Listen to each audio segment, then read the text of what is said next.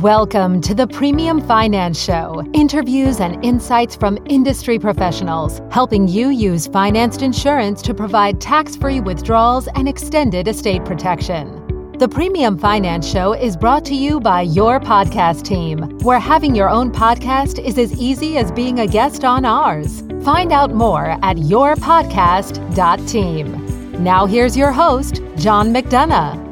Hey everyone, and welcome to this episode of the Premium Finance Show. And today I have Todd Jackson, attorney at law, joining us. And I really think, Todd, the listeners are going to find this episode helpful for a number of different ways. One, in the unique area of law that you practice, but two, we get asked or told this statement quite a bit, and I'm sure you hear it too, is it sounds too good to be true. Why haven't I heard about it? How come my guy doesn't know about it?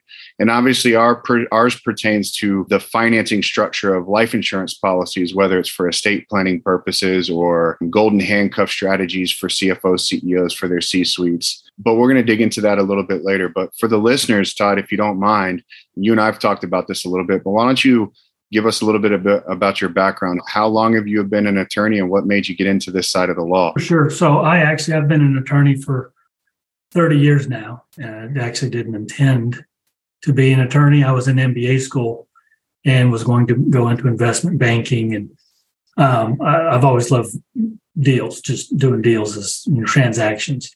And one of my professors at MBA school said, if you really want to do the kind of stuff at the level that you want to do it, you need to be an attorney.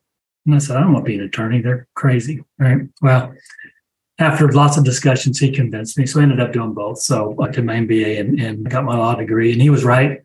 Essentially every day for the last 30 years, I've used both because everything I do is so intertwined between business and tax and the legal. You can't really do one without the other. So my world involves, like I said, transactions. Anytime anybody is doing a transaction, that's where I get called in. They're selling real estate. They're selling a business. They're selling pick up an asset, anything.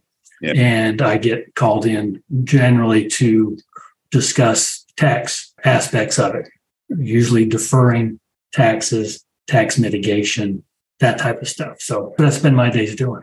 When you were studying law from a business perspective, did you ever find or think that you'd be specialized on the tax side like you are? I did. Actually, it's funny. I took all the tax classes I could in both MBA school and law school. That was always kind of an interest of mine and something I was always interested in. Now, in some of those classes, I was the only one in the class because nobody wanted to do that stuff. So that was kind of a theme for me. I usually end up doing things that people say, I didn't know that was a thing, or why would you want to do that? Nobody's interested in doing that. That seems to be what I always end up doing. Yeah, me too. I seem to find myself in the niche of the niche in terms of, when I started, and the listeners kind of know this, but I started off as a general financial advisor right in 2000. In fact, when I was in school in North Carolina, I did my internship at one of the big wirehouses and realized pretty darn quick that's not what I wanted to do. And then I got on and started doing full financial planning. And as my career progressed and as my experience started layering on itself, I found myself getting more and more specialized. And it's been interesting to say the least. But, we also at Cool Springs are in that, why would people do this? How many people are doing this? So on and so forth. So for the listeners, your specialty in law is what? In order of what I spend my time on: tax planning, business, M&A, real estate. So all of those really combined because, from the transactional nature. So essentially, anytime somebody's selling real estate of any kind, selling a business, those involve some tax planning. Now, I don't really do many transactions to where somebody's not selling for a big gain, because that's where I come in, right? Somebody's, got a tax basis and an asset of $1 million and they're selling it for 10, and they've got a $9 million gain. Yeah. That's when I get the phone call, because it's like, I really rather not pay that right now. And are you being brought in by other attorneys that know you specialize in this area, or how do your clients come about finding you? All over the place. So attorneys, CPAs, real estate brokers, M&A advisors, financial advisors is a big part of my business, because a lot of times whoever somebody is going to call when they're facing a big tax hit, they're going to call their CPA, their attorney, their financial guy, whatever. And then that conversation goes, hey, I got a guy, right? Let's get on a call and see what we can do to maybe mitigate this for you. How far in advance of the transaction taking place do you need to be brought in to give yourself sufficient time to do what you need to do? So generally, as a general rule, I'd like to get involved as a contract is getting negotiated, because I like to get into the contract what we're doing with our structure that will allow us to mitigate the taxes and defer the taxes. So now it doesn't mean we can't get it done if it's after that. It just takes a little bit more work. So my preference is, if you're to the point where you're negotiating a contract, I want to be on that conversation to make sure we get everything right where we want it. Now, is 9 million, kind of the top line, or the bottom line of the capital gains? Or where would someone say, I need to call Todd? No. So generally, if somebody's got a capital gain in the 700,000 and up, is really where the structure makes sense, right? Now, I've done them smaller than that, but the structure is a little bit sophisticated for a $200,000 or $300,000 gain.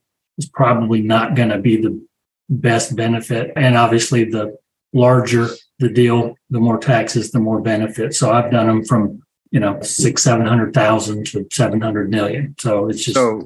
So let's kind of think this through and just use an easy round number of $1 million of a potential capital gain. So we have a client, or you have a client, prospective client, that's got basis.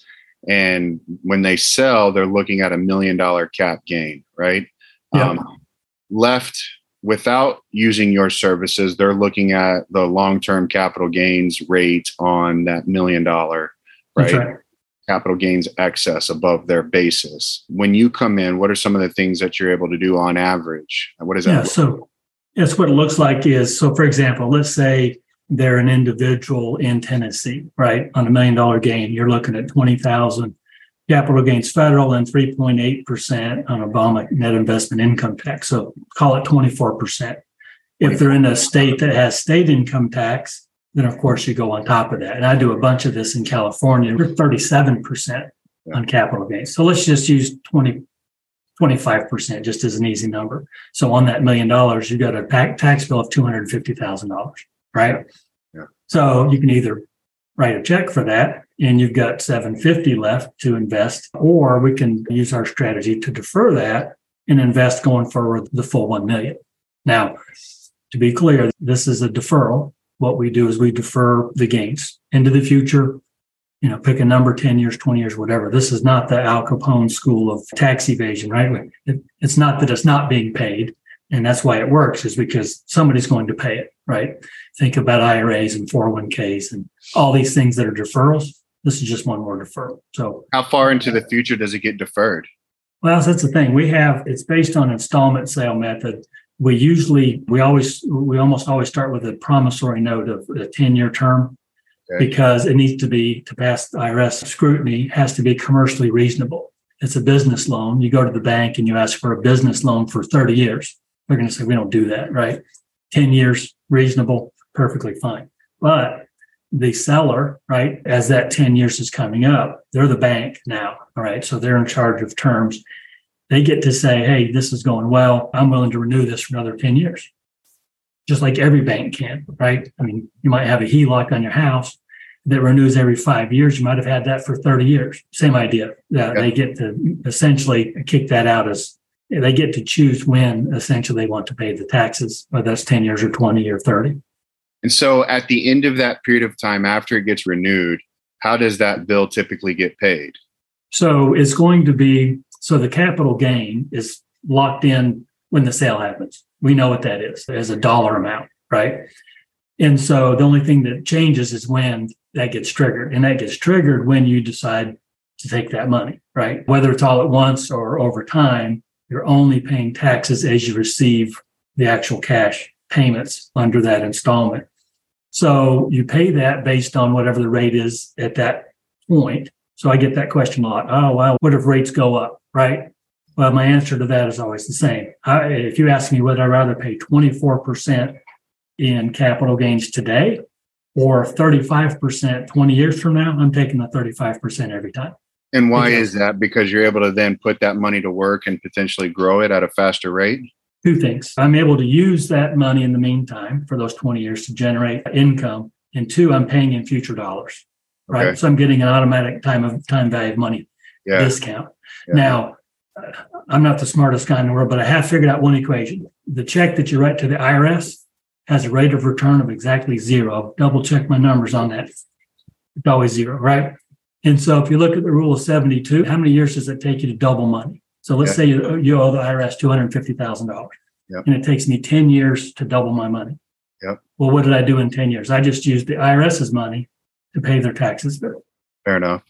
Right? Now, does life insurance fit into that all? I mean, we haven't talked about this before, but I'm wondering if, someone saved $250,000 in taxes today, if they couldn't take a sliver of that and then buy a policy to cover those future taxes. Does that happen in your structure? Absolutely. I just got off a phone call an hour ago on one of my cases to where they are doing exactly that. They're doing premium finance life insurance. Trust is paying for it. And so they're leveraging essentially the IRS's money to create a death benefit and income for their family. It's an awesome fit. Do that all the time inside of these. And do you have to show to the IRS that you did a reasonable calculation or assumption of what that future value is so that they know that money's there, or they don't care so long as that bill gets paid whenever the bill comes due? They really don't care so much, but we do that anyway, right? So do you, to justify the structure, but that's not a requirement, but it's just part of what we go through to get one of those done. Yeah. So I have two examples of clients that, I didn't know you existed. And, you and I, we met, a couple months ago, but I had one client sell his business last year, and he just, he's in Utah, and he ended up paying 35% in taxes on the capital gain sale of his business. And it was a huge chunk out of his liquidity of what he was expecting. And then we have another client right there in Tennessee that is in the music business and sold his catalog for quite a substantial number. And after you and I met, I called him. He's like, dang it, I did it last year. And our time expired on when we could go back and kind of fix the problem. But he's like, where was he a year ago? And I've done that with a different artist that found me before and had an $8 million gain, no basis, didn't need the money, and certainly would rather invest the full $8 million. Sure. So we ended up getting that done because we were able to do it ahead of the sale. So what are some of the things that when you present this to people, and you and I, we've kind of talked about this a little bit, when they say, sounds too good to be true, why haven't I heard of this? How come everybody's not doing it? Because we get that a lot for our Cool Spring structure. I mean, you have been around some premium finance deals, and you have seen kind of under the hood of what we do at Cool Springs. We do things a little bit different. But how do you overcome that disbelief between clients and their trusted advisors? Yeah, so I spend most of my days talking to CPAs and tax attorneys about it, because the first thing you've got to do is make sure everybody understands it. Just because they've never run across it doesn't mean it's not a good thing, right? I mean, structure's been used for 25 years. Now, it's not widespread like something like a 1031 exchange or something that everybody knows about, right? This is not that. We run this through a fairly limited network of advisors and attorneys and trustees for our trust, kind of intentionally keeping it under the radar. You know how it works, right? So when you've got something that gets really big and it gets on the radar, all of a sudden that's a problem. Yeah. Not that it's a problem, but it's just something for Congress and everybody to talk about. Oh, we've got to get rid of this, right? Well, so that's part of the reason we've stayed smaller. I mean, we've done thousands and thousands of these, but not to where it's a household name. And even for people that have, been attorneys or M&A advisors or whatever for 10 or 20 or 30 years, extremely common that they have never run across it. They've got to run across somebody that's dealt with it before. Well, now they have.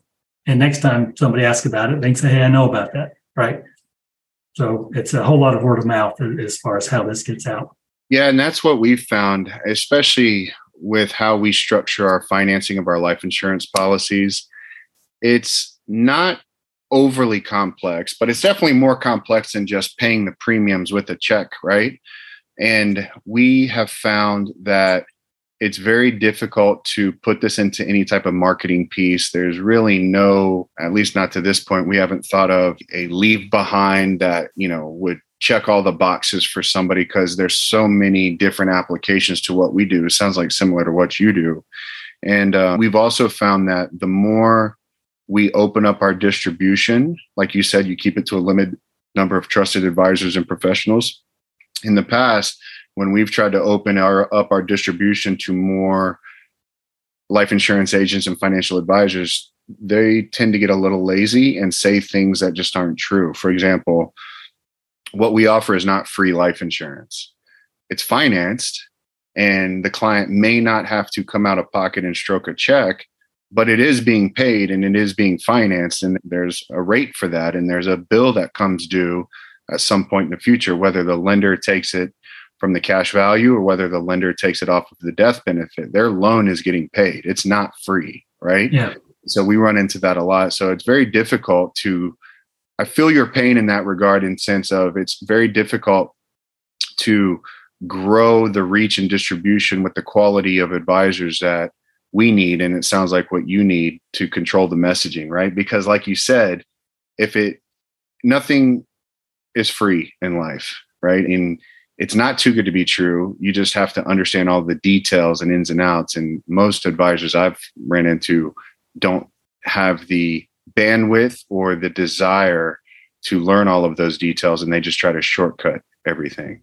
Exactly. And just like the products that you have, they only work if they're done the right way, right? And if you pushed it out to the whole world, somebody's going to screw it up and they're not going to follow the rules. And we've been able to keep this intact for as long as we have because it's been tightly knit and everybody's trained that works on these. So nobody steps on a landmine and blows the thing up. And do you ultimately put your fingerprints and thumbprints on every deal that comes across the table? Are you intimately involved in all those deals? I do. So for example, I'm a trustee for the structure, but there's 20 others across the country that are trustees, but I handle all the legal work for every one of them.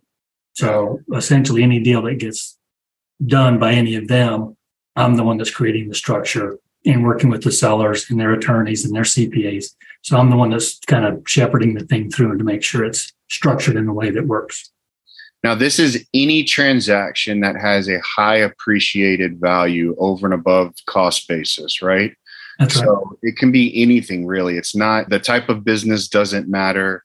The type of asset, I'm asking, does it really matter as long as it's highly appreciated? Yeah, so there's some limited exceptions, okay? It has to be something that's going to generate a capital gain. So for example, something that generates ordinary income is not a sale of an asset, right? Or if it is inventory, right? Again, ordinary income. Okay. Sell inventory is ordinary income. You can't use inventory for this type of structure. But there's very limited exceptions. Of virtually everything else that would generate a capital gain, we can do this with. And it can be, just to give you an example, I'm doing one right now that somebody's got a contract to purchase a piece of real estate they've been working on for 2 years.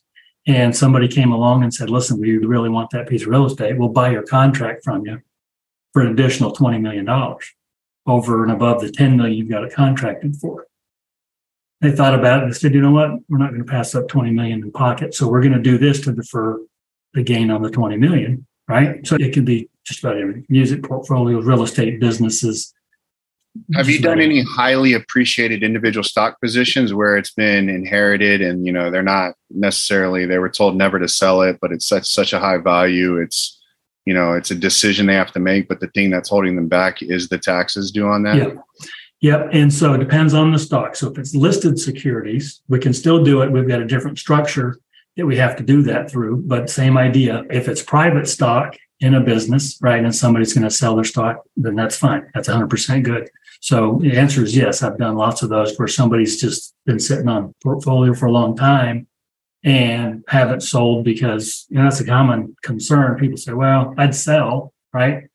But I don't want to take the tax hit. So I see people that are passing up a price on a business or a piece of real estate or whatever that may be the best price they're ever going to get, ever. But they pass on it because they're worried about the taxes. So what we do is we show them how to have both, right? How to get the best price and still mitigate your taxes. Yeah, because that falls right into your M&A work, right? Yep, happens all the time. Every time I'm talking to somebody about selling a business, well, I'd sell, and I'm probably ready to sell, but I don't want to end up with some small amount after all the taxes. Very common conversation. And so it's perfect lead in for this to say, well, what if you didn't have to worry about the taxes right now? Well, if that was the case, then absolutely, I'm on board, right? So that daily conversation for me. Yeah, no, that's very interesting. Well, what do you do outside of this? What other businesses do you do outside of this, if any? Yeah, so I'm, in addition to my M&A advisory for selling businesses, obviously do a lot of real estate work for developers and builders and all of that. I'm also a 1031 qualified intermediary for people doing 1031 exchanges. Because again, tightly connected to what I'm doing in my practice. And another application of the structure is somebody that is in a 1031 that's going to fail. Either they can't find anything they want to identify because they don't like the prices, or they identify something, but then something happens and they can't close on it in the 180 days. We can use this structure to rescue that and still defer the gains. That's huge. I do these for qualified intermediaries all over the country, even though technically on that front, I'm a competitor. They really hate telling their people, here's your check and here's your tax bill. They'd love to have some way to allow them to not have to do that. And that's where we come in. How does that work? That's very interesting. How does that aspect of it work? So the IRS says, and again, we're not making this up, but we're using what the IRS has already set out in a 1031 exchange. Yeah. If in a 1031 exchange, section 1031 of the code says that in a failed exchange, the relationship between the seller and the qualified intermediary is lender-borrower under section 453, which is an installment sale, okay, which is what we do anyway. Yeah. So all we do is we formalize it into a longer term installment sale, because your 1031 company, they're not in the business of servicing notes over a long period. They can do it. None of them do, because they're 45 days, 180 days, they're out onto the next one. And most of them don't even know that what they have is an installment sale, because they don't think they need to know, right? Until we have conversations about it. And I'm like, hey, that's kind of cool. And that gives my folks an out. I feel like, I'm going to be a hero to them, because the last thing they want to do is pay tax.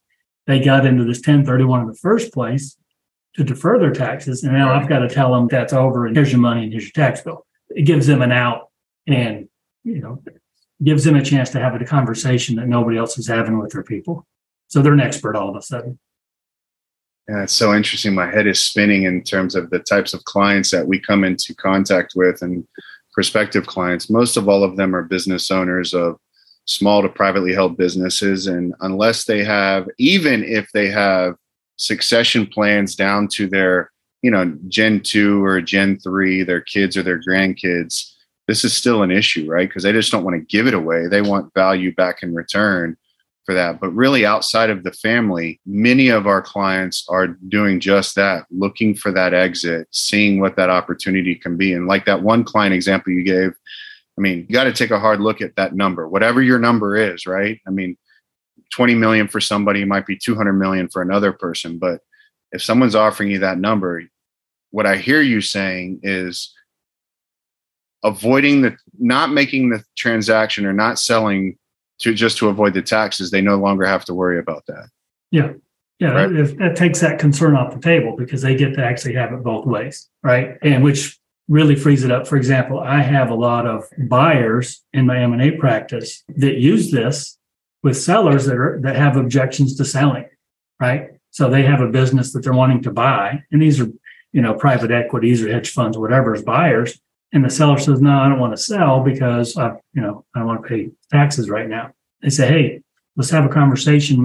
We've got a guy that can kind of help you through that to where you can have it both ways. And so even though it's got nothing to do with the buyer, they're nowhere to be seen in this whole thing. They're using a strategy to help convince sellers that it's a good time to sell. No, that's very interesting. Are there any states where this doesn't work, or this is federal, so it works federally? Okay. Works everywhere. Yep. What's one of the more interesting cases you've seen recently?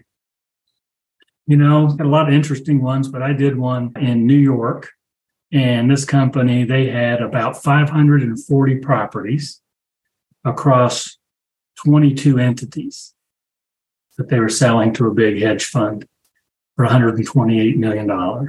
And We did this structure and combined it with a 1031 on part of it. And it was a massive undertaking, but got it done. Everybody's cool, and it's the best thing ever. And you have to set these structures up. Ideally, you would set these structures up before the sale takes place. We have to, right? Because how long does that typically take from start? Well, so it depends on the complexity of the transaction, anywhere from a couple of weeks to a couple of months. It just depends on what it is. There's something called constructive receipt, right? The IRS says, hey, if you're to a certain point and all that's left to do is just send me the money, then it's too late, right? We have to get involved, like I said, when the contract's being written, ideally, to where we're nowhere close to that, to where there is no money to be sent anywhere because it's still ongoing. That's when we get involved to avoid reaching the point to where the IRS says, hey, no, it's too late. Taxes are due because this is essentially done. So we operate in that space before we get to there. Is there anything that can be done after the fact? If someone's listening to this and like, man, I just sold. Is there anything that can do after the fact? Actually are, yes. So we've got some different possibilities for some investments that can generate. Now, it's got to be in the same tax year, okay? Yeah.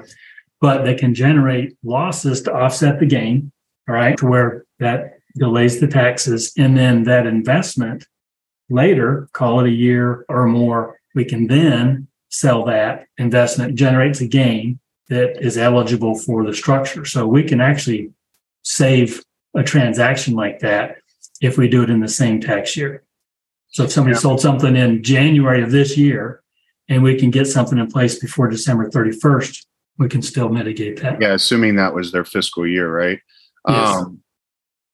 I'm assuming all the big accounting firms, the Deloittes, the PwCs, the EYs, they understand this and, understand where this fits in. But what about the owner, the guy selling that, their CPA has been their CPA for 30 years and he doesn't quite know this? And what's your education curve look like for that person? And how successful are you on a percentage basis of getting them to a point where they feel comfortable with it? Yeah, no, very successful because everybody understands what an installment sale is. Mm-hmm. I mean, that's been in the tax code for almost 100 years. Yeah. CPA certainly understand what it is. And so that's where we start. We say, listen, it's just an installment sale. Just because we've got a trust involved, it doesn't really change any of that. So it's really not that hard just because they've never run across it. I always start with a conversation about something familiar that they get and then just kind of lead them to how this works. They're like, I never thought about that, right? But don't ever get anybody that says, no, that doesn't work. Because if that doesn't work, then obviously they're going to wipe out 100 years of tax history with the tax code because it has worked for 100 years, right? As far as the installment sale goes. But I'm sure you're not batting 1,000, right? But so maybe you are. But when you get that one guy that says, yeah, I don't know, this is pushing the edge of aggressiveness, or I just don't see it. Does that happen, number one? And two, when it does happen, how do you overcome that? Yeah, so it does. Not often, but it does. And generally, the seller takes care of that.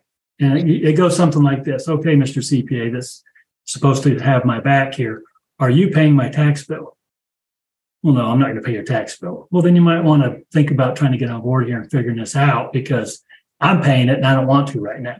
So, and they've got a long history of making this work. So I don't know how you figured out in 30 seconds that it doesn't work. So you might want to, and those conversations happen. I'm usually not the one saying that, right? But I have had sellers that absolutely say it exactly like that. If you're not paying my tax bill, you need to buckle up and try to figure this out, right? And it's fine that you haven't run across one. Nobody's saying there's anything wrong with that. But here it is in front of you. Ask all the questions you want and, let's get it figured out because it's a big deal to me. It may not be to you, CPA. You say, no, we're not doing this. It doesn't work. And then you're on to the next thing in 30 seconds. Well, it doesn't cost him anything to say no. Right. And so most sellers I've got aren't that big of pushovers. And when they're facing a big bill, I had one right here in Franklin earlier in the year, sold their business for $150 million. And they had a tax advisor, we'll call him, that got referred to them out of New York. And we were on a call for 2 minutes. And he was telling the seller, no, this doesn't work, whatever. And the seller said, let me make sure I understand this. I've done this for 25 years with no problems. And you figured out in 30 seconds that it doesn't work. And he said, you're fired. Hung up the phone, called me right back and said, listen, I'm going to find somebody else that's going to take more than 30 seconds to help me with a $40 million tax bill that I'm facing. And he found somebody else, and they got it, and they asked the right questions. We addressed all of their concerns, and we got it closed in June. Yeah, that's brilliant. And I really like that for you. You have something that we don't have, which I wish we did, which is, well, who else is going to save you? You know, your guy, your CPA didn't bring up this strategy to save you these X millions of dollars or 25, 35% of the sale. What we get is, you know, the financial advisor gets brought in and they get asked to vet. I'm using that term very loosely, but they get asked to vet our structure. Now, mind you, this financial advisor can sell life insurance, right? And they could have brought them a premium finance structure. Not all premium finance structures work. In fact, we see lots of them that don't work and that have lots of holes in it. And these financial advisors say it doesn't work, it'll never work. The arbitrage isn't there. The growth of the asset of the cash value of the life insurance will never outpace the cost of borrowing money. You know, they say they've been a financial advisor for X number of years and they've never seen them work. So we had a meeting with the guy in the Cool Springs home office not too long ago. Financial advisor comes and sits down, and his expert that he brought in, I asked him, I said, so how many of these have you done? How many? And we've done over 3,000 transactions as a firm in the last 25 years. And I asked him, how many of these have you done? He's like, well, I've done it, but he's the expert, right? And so they get put in this position of being the expert. And so I wish we had something that we could throw the hammer down saying, well, we're going to save you 35% of the sale of an asset. We don't, right? Because our whole thing is saving them money out of pocket so they don't have to write those premium checks. That's right. So I'm a little envious that you've got that little hammer to throw down that we don't have. But well, yeah, I mean, it does help, and it's a huge deal. I mean, if it's me and I'm selling some asset for $10 million, and I'm asked, would you rather invest $10 million or $7.5 million? Yeah. Well, clearly I'm going to not invest $10 million. Who wouldn't, right? Exactly. And if I've got advisors that are telling me that, you know, to not do it, then I want to know why. I want to know specifically what the objection is, because usually there's not. The objection is usually, well, I've never heard of it. That's a 2-year-old's answer, right? I mean, give me a real reason why you've got an objection. Research it, ask me questions. And if you ask me a legitimate question, I can't answer it and it affects the structure, then don't do it. That's on me. That's not how it goes, though. It's just, I've just never heard of it, so it must be a bad thing. Well, that's, like I said, that's a 2-year-old's answer. Yeah, it's laziness is what it is, right? And the fact that they're in the same business as you and they didn't bring the idea to their client before you did means it can't be a good idea. Well, so the question goes, how come my guy didn't bring this to me? And the answer generally is, well, your guy's an asset manager. He manages assets. If he were a wealth manager, he would have brought this to you, right? And that's not as a slam to anybody. It's the truth. It's just the facts. It's absolute truth. As we find when we climb the ladder of professional firms, and the big four have wealth management component to it. And then, you know, you have financial advisory firms that have wealth management. The higher we climb the ladder of professionalism, we see that they absolutely are believers in the structure. Not only what you're talking about, but what we do as well. But the more, I'll use Main Street, you know, the guy on the corner, you know, super successful practice, but isn't really in that higher caliber. This is his biggest client, that kind of thing. They don't know, right? Yeah. So it can't be a good idea. Well, so that's sounds like we both spend our days having the same conversation. It's like Groundhog Day over and over again, right? They try to frame it differently or it comes from a different angle, but ultimately it's the same question. Sounds too good to be true. Why haven't I heard about it? Why didn't my guy bring it to me? How many people are doing this? How long has it been around? So on and so forth, right? Oh, yeah. Yep, normal stuff.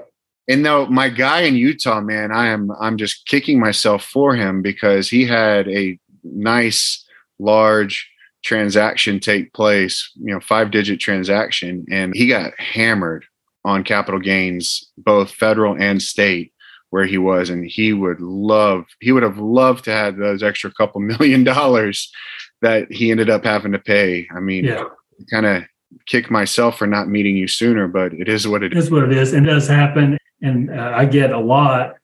Part of an objection sometimes comes from a financial advisor because they want to manage the money, right? And if they don't know the structure, then they'll say, well, you know, we'll manage the after-tax money and get you in a better spot. And every time I ask, I say, that's awesome.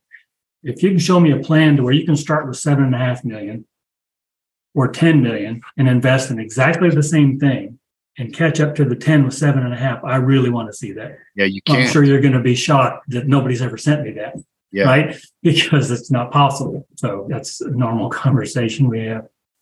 So what no other. The math is the easy part. The math is the easy part. And that's what we tell people about what we do all day long. And this is a math problem, right? It's a belief that, and remember what we do is we get banks to finance the premiums.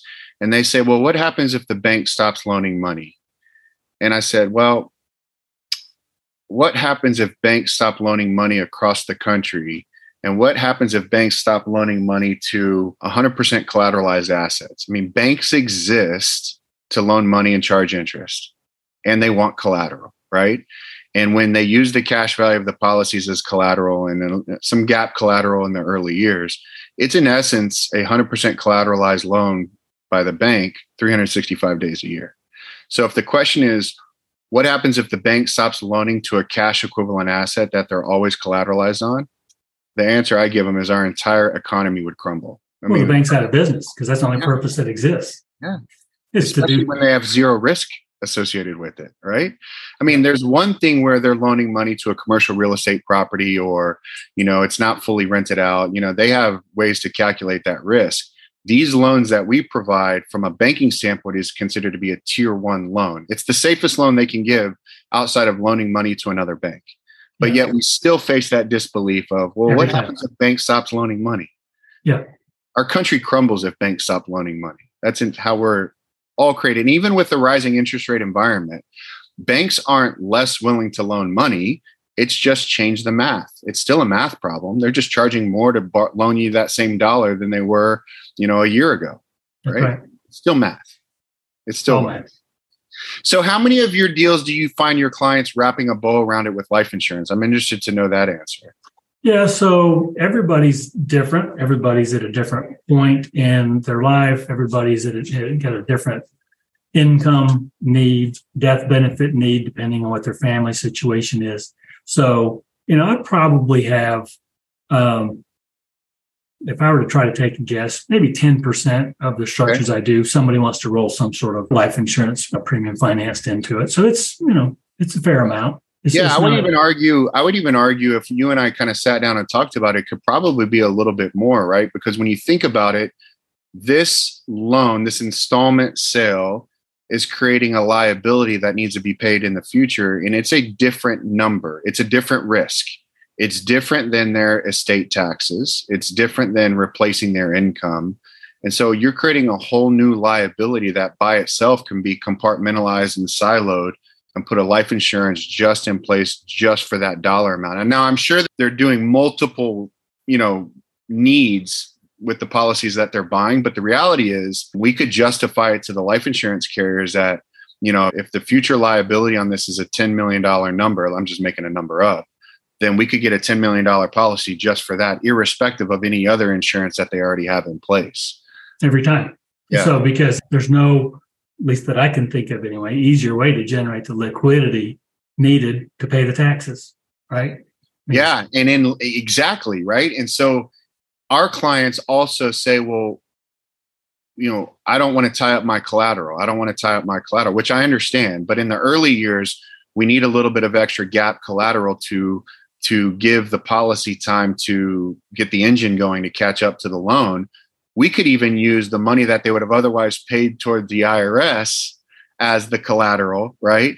To bridge that gap. So they're basically using the IRS's money to bridge that gap to then. That's exactly how it works in the structure is the IRS essentially is putting up the collateral to make the policy work. Yeah. The IRS is loaning them the money, for lack of a better terminology. Exactly right. Beautiful. Interest-free loan, by the way, from the IRS. Yeah, absolutely. No, that's beautiful. So once you kind of get your head around that piece of it, it's like, well, yeah, is there a better way to make that work with that policy? I can't think of one. So how big is your organization? What kind of bandwidth do you have? Because I can envision people hearing this, and then this starts to get passed around via text messages, and then these business owners come through us and start coming to you. What's your bandwidth? How many clients can you handle? How big's your organization? That type of thing. I mean, as you have, I've never had that problem in 30 years of doing this, so I don't intend to start having a problem now. I've got a really, really good group, and we're nimble. So you've been doing it for 30 years. How many more years you plan on doing this? Oh, I'm young. I'm only 57, so I'm not planning on going anywhere anytime soon. Well, and it's like, if it's like our business, people don't retire from our business. They get carried out of our business horizontally. It's all between the years, right? Yeah. Luckily, thank God, it's all intellectual, our businesses, right? So long as the brain's working, you can keep doing it. That's right. Do you have a succession plan? Do you have that in place? What's that look like? Yeah, I got folks that would step in and take over and not miss a beat. Like I said, I'm not ready for that yet, but yeah. No, but when it's our time, it's our time. So if something were to happen to you, God forbid, then your clients that you currently have and new clients, the firm would continue moving forward. Absolutely. They wouldn't, they wouldn't miss a beat. Everybody would be covered. Wonderful. Yep. Well, what questions did I not ask you that you wanted me to ask? No, I think we covered them. The main thing is just that somebody, and I asked the question, how do I know who to send to you, right? And that's always easy. Anytime somebody says, hey, I'm about to sell something and I'm worried about taxes, it's that simple, right? That's the conversation starter. Wonderful. Well, I'm going to be in a meeting all day tomorrow. I'm in Vistage. I don't know if you've heard of Vistage before, but I'm in a Vistage meeting all day tomorrow. And with my CEOs, I'm going to bring this up to them and tell them to reach out and call you. One guy in particular is in the corporate real estate business that I'm thinking of. Another one is a contract attorney that deals with lots of contracts, and I'm going to have him reach out to you as well. Yeah. Which group is that? Which Vistage group? Yeah.